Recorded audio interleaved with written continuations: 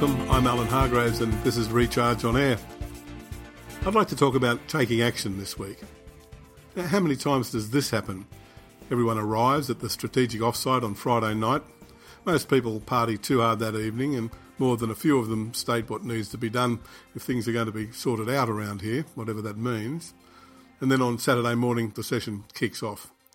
There are a few hangovers, but the facilitator is good at his job and by mid-morning a sense of inspiration is starting to emerge. There's butcher's paper on the walls and circles and arrows on the whiteboard and you've just bonded more closely with a difficult colleague. It's humming. By Sunday lunch, everyone has agreed on the mission statement. The long-term targets for the strategic plan are in place and with luck there'll be time for golf. And a month later, it's not humming at all. What actually happened? I call it motivation fatigue. We can be so overwhelmed by inspired group work that it's difficult to translate it into ongoing action.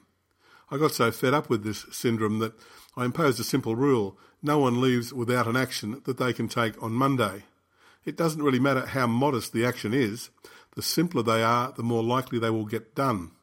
And they are often the first step in a longer journey, but action creates action, and by taking that first step, we at least start to chip away at the inertia.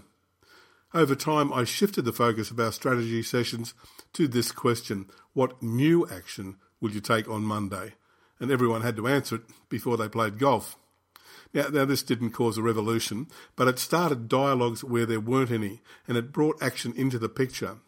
As a famous bush poet once said, there was movement at the station for the word had passed around.